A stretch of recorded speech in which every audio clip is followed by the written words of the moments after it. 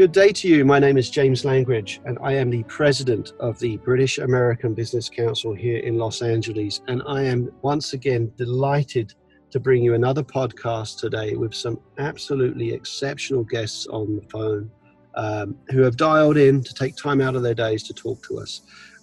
We have Jodie Hopperton, Sharon Amezcua, and Edward Fitzpatrick on the line. Jodie, would you take a second just to introduce yourself, please? Absolutely. Thanks for having me. I am a fellow Brit and I've been in Los Angeles for 5 years. I run a business where I bring European investors and business leaders over here to learn about innovation and also to forge relationships here. And I've recently written a book called Los Angeles Reinvented, which is all about how Los Angeles has become a real hub and one of the global leaders in consumer innovation. Fantastic. Can't wait to hear more about that. Sharon, would you take a second, please? Absolutely. Thank you so much for the opportunity.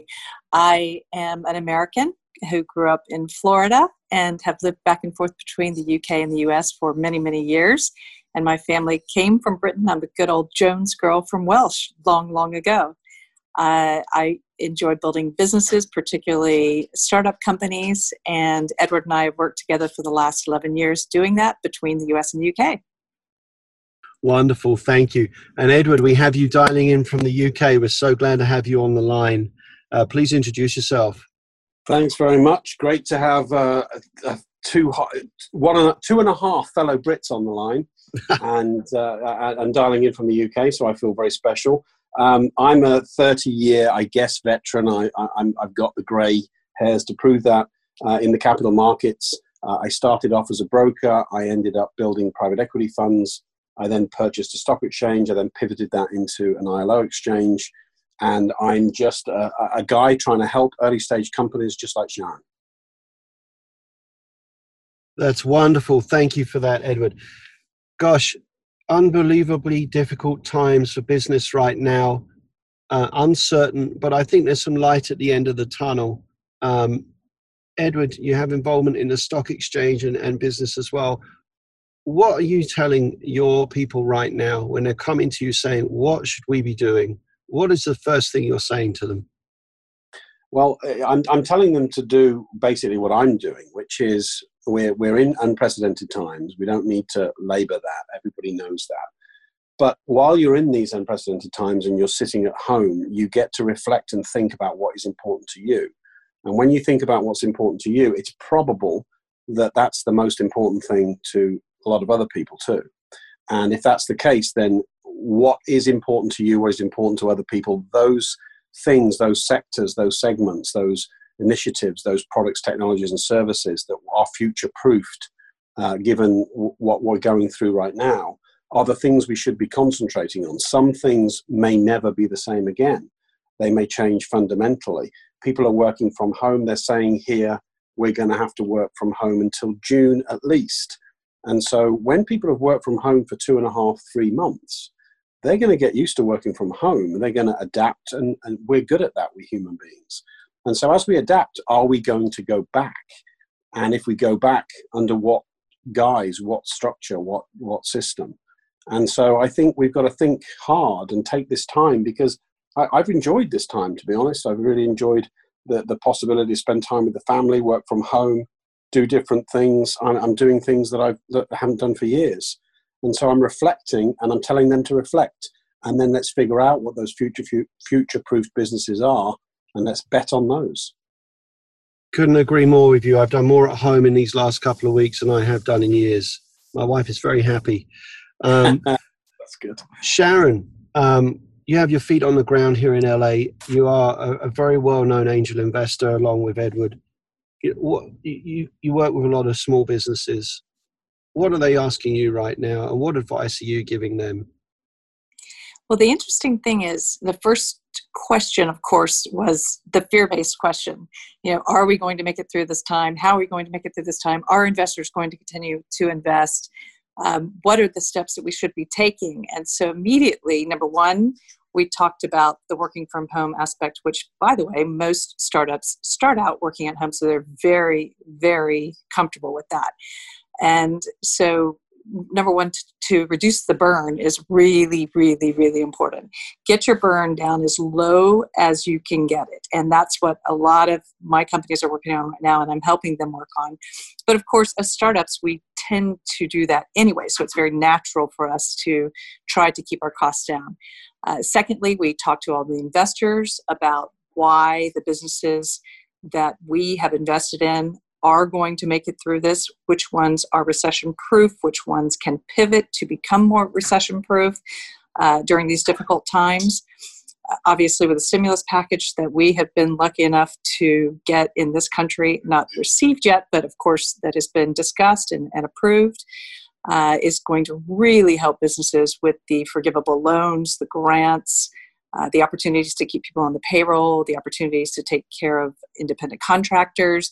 This is unprecedented in my career in the last 35 years of doing this. So I think the opportunities are going to outpace the fears that people have. And that's what I'm beginning to see now. People are just kind of settling in, beginning to see this as the new normal and the way to work, and really encouraging each other. That's what I've seen amongst the entrepreneurial community. As Edward sent me at the beginning of this, Shakespeare, when he was quarantined, wrote King Lear, for instance. And interestingly enough, almost once a day, people send to me companies that have been created while they were stuck in a really tough situation, such as recession or other worse situations, Spanish flu, etc. So I think our job right now is to kind of keep people calm, keep investors calm, keep entrepreneurs moving forward, and helping them with each step they need to take to just put one foot forward every day and make some progress. Fantastic. It's certainly a time for innovation. Do you think, it's back to you, Sharon and Edward, do you think, how is this going to affect co-working spaces? Are we going to see a real shift? Because you're absolutely right. People are going to be home for a couple of months. People are going to get used to it. They're going to adapt to it. Is the new normal to allow most employees to work from home? How are we going to measure the effectiveness of working at home as opposed to actually being in an office place? Is that going to be the new normal, do we think? Sharon, I'll let you start that reply. Well, it's interesting because we live in two of the worst traffic scenes on the planet, LA and London. So yep, we can speak to that really, really well. What I have noticed is that I have ended up with so much extra time. And I know that sounds ridiculous to say because it's an obvious statement. But the reality is we get into a pattern and we we set our meetings for the day and we go to our events wherever we're supposed to go to our breakfast meetings, our lunch meetings, our dinner meetings, our drinks meetings, whatever it is. And we don't really count the time that we're in the car because it's just a given in a city like LA or London. And so what I found is, oh my gosh, I actually have more time to walk down the beach, to get my 100 sit-ups in, the things that I didn't have time to do before when I had to get to the airport 2 hours early, to get on a plane, to go 5 hours to New York or 8 hours or 12 hours to London. So it's been very, very cathartic for me to end up with so much time. I think like you guys started out saying, you have had the opportunity to do so many more things at home that you never get the time to do. So I do think that people are going to enjoy it if they, in fact, have created an enjoyable space during this time at their homes. Yeah, Go ahead, I think that's extremely well said, Sharon. We've been running some internal tech. We build a lot of fintech, and we've been running some internal tech called Common Entry for a very long time, where when people are working remotely from the office, they log in and they don't mind that we're not monitoring, we're not watching them. It's not a Big Brother thing. It's just they log in and they're working, and they log out and they're not working. And that's been working for us, because people have been getting used to. We're using a technology now that allows us all to have this as if we're in a studio.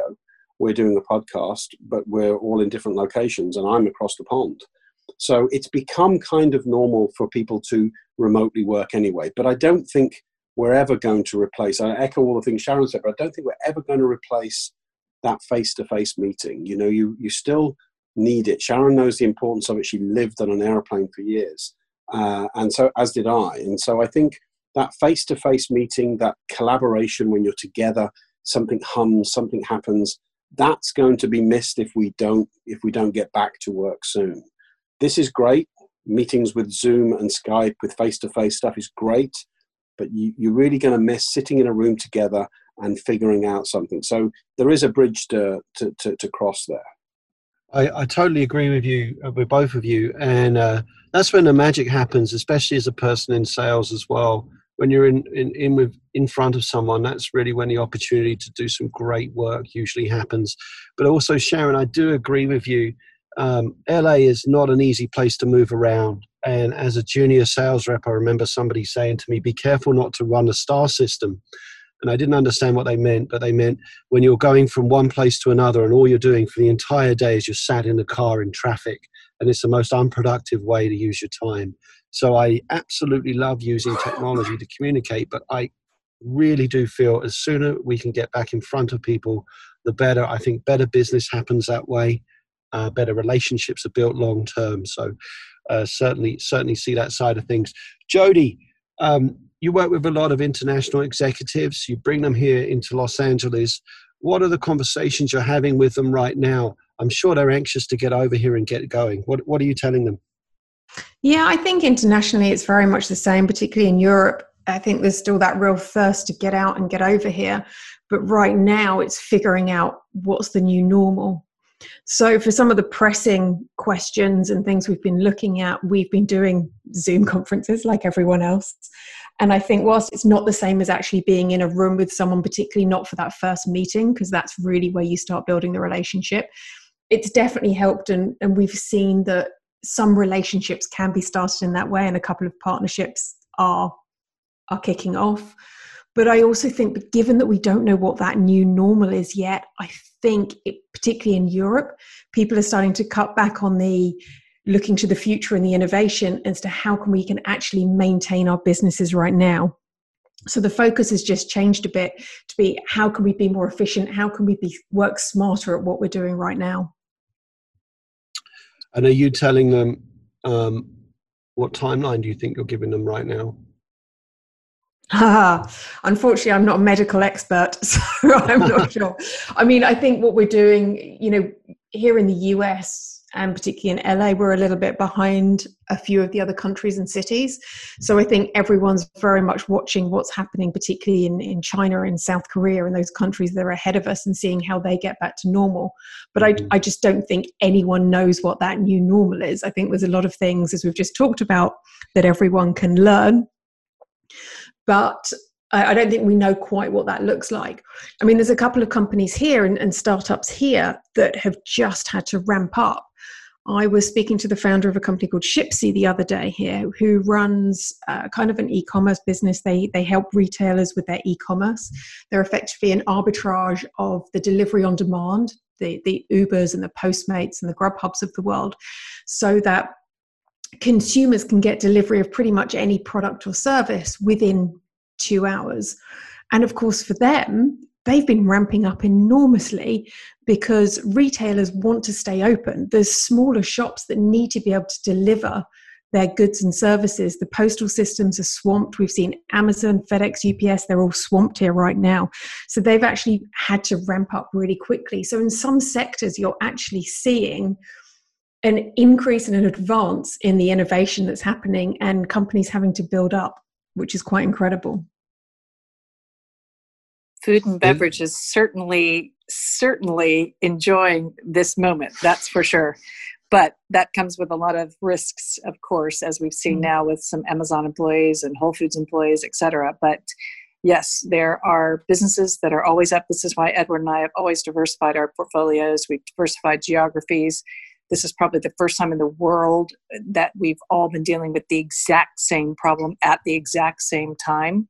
And as you mentioned, obviously some countries are ahead of us and ahead of others. So we're watching for those trends and seeing what is going to happen, what the fallout's going to be. It's going to be very interesting to see China having gone back to work this week, and what happens with whether or not the disease surges again or whether they've really stamped it out. So very interesting.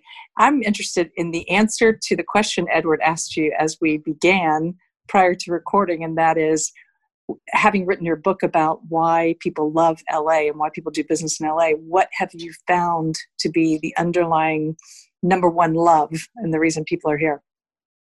There's a few, but the big one, well, the big two I'm going to say is lifestyle and the cost of living. I think here, because the lifestyle is so amazing, as you know, it is pretty much 72 and sunny every day. I mean, I'm talking to Europeans every day who are locked in small apartments right now, sometimes with kids, and families are having to take it in turn to look after those kids. They're limited to how much time they can spend outside. Here, a lot of us have got backyards. We've certainly got outdoor space. Until recently, when the beaches were closed, we had beaches and hiking trails, and I'm sure we'll get those back so we can be outside. But that lifestyle is incredible. And given that that doesn't come at a massive cost, in fact, it can be cheaper here, like accommodation and expensive living is actually 50% cheaper for rent and housing costs than it is in Silicon Valley and San Francisco. It makes it a really viable alternative for people. And because of that, you can attract really great talent. And because you can attract great talent, there's also been more and more investment here. So if you look sort of 10 years ago, there were only 2 or 3 funds here. Now there's more than 20, and the larger funds, even if they're not based here, they've often got people traveling here or they've got offices here. So startups 10 years ago had to go to Silicon Valley to raise money, or at least spend some time there. Whereas now you can get that funding in LA. So you can get the talent, you can get the funding, and it's just as easy to set up here as we've seen. You don't need to travel. You can do everything via Zoom. And I think one of the biggest examples of that is Travis Kalanick. You know, he went to San Francisco to start Uber, which has until recently been enormously successful. And we'll see how that pans out. But his next business, which is another interesting one for this time, which is a virtual kitchen, it's a cloud kitchen. He started that in LA. And you're seeing that more and more, that people are moving down here and larger companies are spending time. So there's a whole bunch of reasons, but I think a lot of it is around lifestyle, cost of living, talent. I think the weather, like you said, is hugely impactful as well. And I've heard that you have Silicon Valley and you have Silicon Beach, and you're right, there's a lot of talent in Silicon Beach. And I think a lot of it is because the weather is so good, plus the other opportunities we have. Sharon, how are you seeing Silicon Beach is forever changing? I know you're heavily involved in Silicon Beach. What do you think will be the new normal coming out of this for an entrepreneur in a startup environment in the new world that's going to come out at the end of this? What are your thoughts? Gosh, good question. I think that it has given everybody a moment to think. Like I said, people have had more time. So I believe, will now look at more of a global business, which Edward and I certainly have always looked at global opportunities, but many, many people, when they start their businesses here, think very locally, and then they think very statewide, and then they think very nationally. And although that's a great way to think for keeping costs down at the onset of building a company, you really have to anticipate these days, this is a global world. As you can see, it feels like Edward's sitting in the same room as we are, and he's many, many thousands of miles away. So I think we are beginning to look at the world as we come up with the next new opportunities, as we build our businesses, as we expand these strategic partnership opportunities. This is just going to get better and better as we understand each other a lot more. And this is the pause that we've been given with this terrible pandemic that's out there. That's the positive thing that I see in this, that everyone has had time. I know that Edward and I have not had this much time to talk in probably 11 years of knowing each other. So it's a positive in that way. And I do think that people will think differently as they begin to build things and think globally, because they've had the opportunity to stop and think about that. Do you think the new normal for retail is it going to move more towards a delivery service? Do you think we're going to see retail spaces disappear and people heavily rely more on online presence? It certainly seems that way. What are your thoughts on that, Jodie? Yes and no. Yes, we're already starting to see that, right? It's one of the reasons why Amazon has been so incredibly successful. And we're seeing them ramp up their delivery service, and maybe there's talk of it actually launching as a standalone service. But at the same time, I think retail spaces are changing. I wouldn't say they're going to disappear. We're certainly seeing some repurposing of malls into offices. Google's just taken a massive office space here in West LA. But also we're seeing malls become much more experiential. Westfield are spending a lot of time looking at turning them more into what they would call kind of town centres, where you can go and do a whole bunch of things. So at Westfield in Century City here, there's not only the stores, but they've got a lot of restaurants. They've got a lot of entertainment. They're really looking at the future. There's a couple of great VR experiences there. If you go to Dreamscape, it's one of the future of entertainment experiences that you can go through. It's like the future of cinema. But there's also medical services there. There's Next Health. There's Forward, where you can go and literally treat that as your day-to-day doctor. So I think we're just seeing them change, and rather than just being a place where you can go to shop, that you can go and do a whole bunch more things. Absolutely. Edward, if an investor came to you today and they're itching to get out and get going, are you telling them to keep running, or are you telling them to slow down and walk and take it a day at a time? What advice are you giving those guys right now? Well, I try very hard to steer away from advice, and I'm sure that's not the answer you wanted, but I have had a lot of people ask me that question already. And so, and a lot of people said it in the stock market, oddly, but, I'm not really the guy that buys into the stock market anymore. But a lot of people ask me, where's the bottom? What should I buy? And if you're talking about a stock market investment, then a future-proof business, and buy all the way down. Don't look for the bottom, because it's not a game in that sense. That if you really like that business and you believe it's future-proofed and it's undervalued, then you should buy it at that price. And if it dips, you should buy it at that price too. And if it dips, you should buy it at that price too. And get a mean average. But in terms of investing in something directly, it really depends on the mentality of the person, because the two types of people, there aren't two types of people, but generally speaking, which you can never do, so I'm contradicting myself twice in one sentence, but generally speaking, the two types of people some people are taking this as an excuse. I had an app business that I've invested in 3 years ago. It was struggling. I could tell it was struggling. I could see from the shareholder reports and from his requests for more money, he became kind of equity dependent. So I could see he was struggling, but it was an app, and it's an app that should have worked in a market like this. He used coronavirus as an excuse to close the doors, and I think that's very weak. Don't use it as an excuse. So some people will use it as an excuse to leave, and therefore look out for the individual's traits as opposed to that business, because there is no such thing as a business. There's only people in business. And so are they victim mentality type people that are going to use this as an excuse to fail? Or are they going to say, wow, there's a ton of opportunity here, let's revamp this thing and maybe even scratch it, start again, but keep everybody on board and take it to the next level? So I believe that there's a ton of opportunity in the market. So personally, I'm investing like crazy.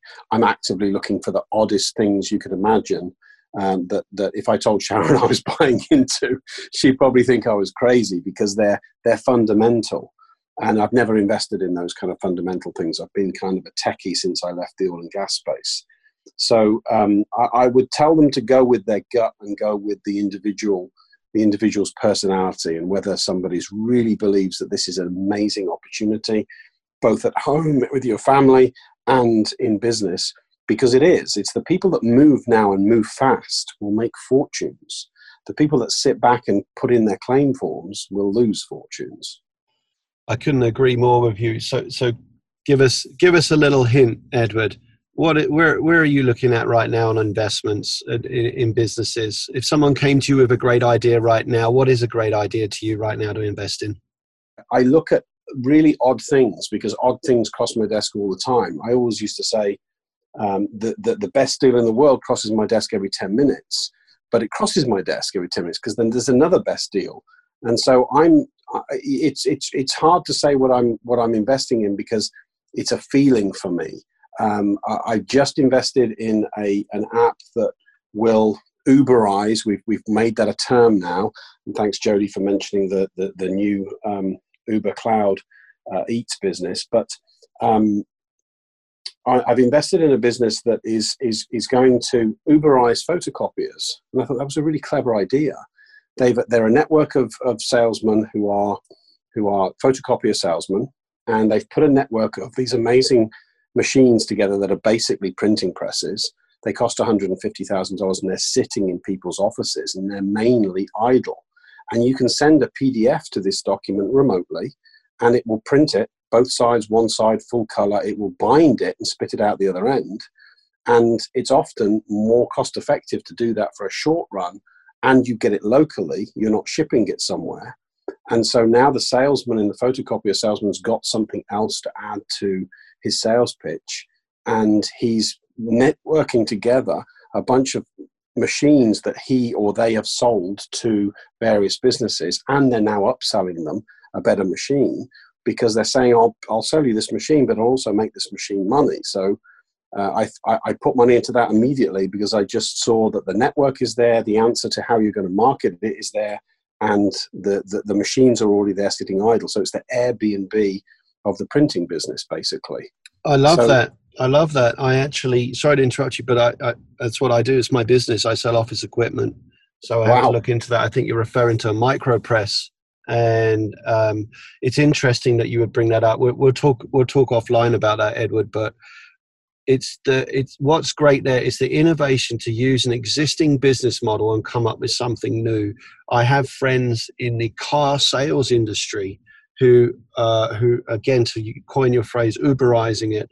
They are going to car dealerships who have inventory. They have used inventory that's sitting idle, not being utilized, and they have created a bridge between car dealerships and not car hire firms, but Uber and the Lyfts of the world.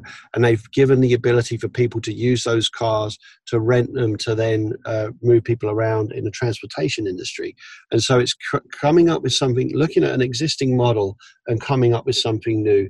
That is what innovation is all about. That's great. Jodie, I know that you have something you want to share, so I'm going to hand it off to you for a second. Sorry. There's another business that I think is absolutely genius that's actually been going for quite a while now, but has seen a massive uptick in business. And that's a company called eSalon, which is home hair dye. So as many people are stuck at home and can't get to the salon, obviously we need to get to the haircut and work out how on earth we're going to solve that. But many people can't go out and get their hair dyed like they used to. So I've been on a couple of Zoom calls with people wearing baseball caps so that they couldn't see their roots coming through. So eSalon has got they built from scratch a personalized hair dye company, and all of their equipment, the whole process is in their own office. So it literally doesn't touch many hands. It's all automated. And as it's personalized, you can go online, you choose all the different colors you want. You want to say whether you want it lighter, whether you want it darker, whether you want highlights. But it's the most advanced company out there. And they're doing tens of millions of dollars in sales right now. And it's just increasing right now. As more people are stuck at home, they're realizing that some of those basic services they get elsewhere, they now need to work out how on earth they can ship in to get home. So it's another example of a company that was already set up, but just seems to be doing really well right now because they were right on the front line of that e-commerce and delivering services to the home. So I thought that was a particularly fun one right now. Fantastic. I'm going to ask this question to the group. It's hard to predict the future, but that is, being an entrepreneur, we're always looking at ways in which we can capitalize on an opportunity. And Edward, I certainly agree with you. Remaining positive right now is probably the best thing you can do. When things change, what are we going to see? Are we going to see a lot more innovation? Are we going to see people heavily relying on technology? We talked about co-working spaces maybe not being the same as before. Do you think certain parts of the market are going to blow up? Oh, well, everyone went silent because no one wants to be the crowd killer. If something's going to blow up, but I do think things are going to blow up. I think things are going to fundamentally change. I don't know if you know the brand Carluccio's here in the UK. It's an Italian company. It's a great company. It's a great bistro type, mid-range, not kind of lower end eatery. And it went into liquidation yesterday. And I mean, it's just maybe simply because they had an enormous amount of stock. They couldn't move it. They didn't know what to deal with, how to deal with it. And so circumstance probably put them into liquidation, or a choice: save the Italian business, let the UK end go. Because the UK, like in the US, we've approved 80% of salaries. So every Carluccio staff will get 80% of their salary paid by the government. So Carluccio says, okay, they're going to get 80% of their salary covered. It's an easier, bitter pill to swallow, put it into liquidation. So I think those decisions will get made based on the moving parts that we're seeing, which are new. Wow. So I do think that's going to happen. Yeah, I think it's going to happen. It's going to surprise us. I mean, that's kind of an obvious one because they got closed, but it's quick. It's too quick. They're not out of money right now, but they're in liquidation. Do you know what's really interesting? That the restaurant business, obviously, as we've seen, is just changing phenomenally right now. But one of the things that I think has been absolutely fantastic that I've seen from a lot of local restaurants here in LA is that inventory they're selling as produce boxes. So although people can't go to restaurants and they can't go to bars, a lot of restaurants have set up services where they're literally doing either pantry boxes or produce boxes and selling those to consumers, because then it keeps those supply chains running. It keeps the farmers in business. It keeps everything up and running, and it gives people what they need right now, because I don't know about you guys, but it's very difficult to get online shopping orders. If you want to get a Whole Foods order delivered to you, you have to set your alarm for midnight, and that's when you book it, because if you try during the day, you can't get a delivery slot. So I think there's been quite a lot of smart ways of thinking about businesses that have enabled them to turn around. So I think, Edward, exactly what you said earlier is about that mentality, because a lot of them have been able to keep their staff on. They've been able to keep all of those supply chains that they are ready to go again once we get out of this. I mean, this is early days. Obviously, we're only in week 2 or 3 of lockdown. But if this can continue, then I think the restaurant industry can stay on its toes and can stay up and running. Yes, we all have our go-to places. It's such a shame that we can't be there right now. We're coming towards the end of the podcast, but I had a couple of questions I wanted to ask. We're seeing governments, unprecedented, step up and offer support to small businesses, and to individuals, and it's refreshing. It's super scary right now. My question, I'm going to ask all of you individually, your take on it. I'm going to go to you first, Edward. Is this something that's really sustainable? It's a short-term fix to a bigger problem, and we want to be positive. So how are we going to come out at the end of this in regards to the government support for businesses? I wish I knew the answer to that question, because it's a really big fundamental question. Our government has just ended austerity not that long ago, and is constantly debating whether HS2, which is the rail link between the north and the south, should go ahead at the cost of £60 billion. And the original quotation was 20, then it went to 40, then it went to 60, and the estimate is it probably end up at 80. And now we're putting £1 trillion into the marketplace to cover basic salaries and other things, and businesses will be lost. But I don't know if a common cold or the flu is, to me, I always saw it when I got one as a detox. It's a detox for my body. There is no cure for the common cold or for the flu, and for that reason, because I need it. I need to get those toxins out of my system so I get a cold or a flu. And I think this global flu, I think that the rhetoric about China is not healthy in terms of blame. I think that a global flu isn't a bad thing. It's maybe a detox. And so it's great for me to see the government do this. And I think, wow, that's great. You've stepped up and you've stepped up quick. I'm impressed. But you can't sustain it. As business people, we know that that is not sustainable. And so how much money are we betting on this lockdown cures the problem? We know little about this virus. And so what happens if we get a second wave? We're going to do this again. And we see all these laws changing. It's the balance. We need an economist basically on this podcast, because the balance of those payments and the balance of that economy is really complicated. We'll have an economist on the next one. That's a great point, Edward. I appreciate it. Sharon, being based here in Los Angeles, what's your take on the steps that the government is taking to support business and individuals? Well, I feel similarly to the way that Edward does, and no surprise because we're good friends. But I want you to not misunderstand something I said earlier, which is that when my companies were talking about this fear-based piece at the onset of this pandemic, I said, wow, you guys, there's so much available out there. Looking at the positive side of this is the first time we've seen some of these available programs for early stage companies, which is where I play mainly. And early stage companies have such a difficult time getting funding. It just takes so long for them to get that funding that there aren't that many opportunities, particularly in LA. And I know, as Jodie is saying, I lived in Silicon Valley for 3 years before I moved down here to LA. And there were so many, because it was such a mature market, quote unquote, for tech and for startups, you saw many more opportunities for funding. And so LA is just beginning to get that kind of organization, because we are getting the better and better technology companies, as she said, because people, of course, would prefer to live here in many cases.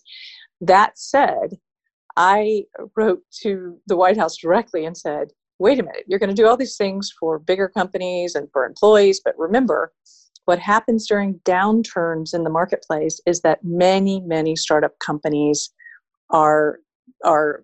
they're filling in that gap. That's where that's the go-to. When people lose their jobs, when people, by the grace of God, I think that's how we think differently in this country and many other countries, that we think about the opportunity to actually start something new when the chips are down.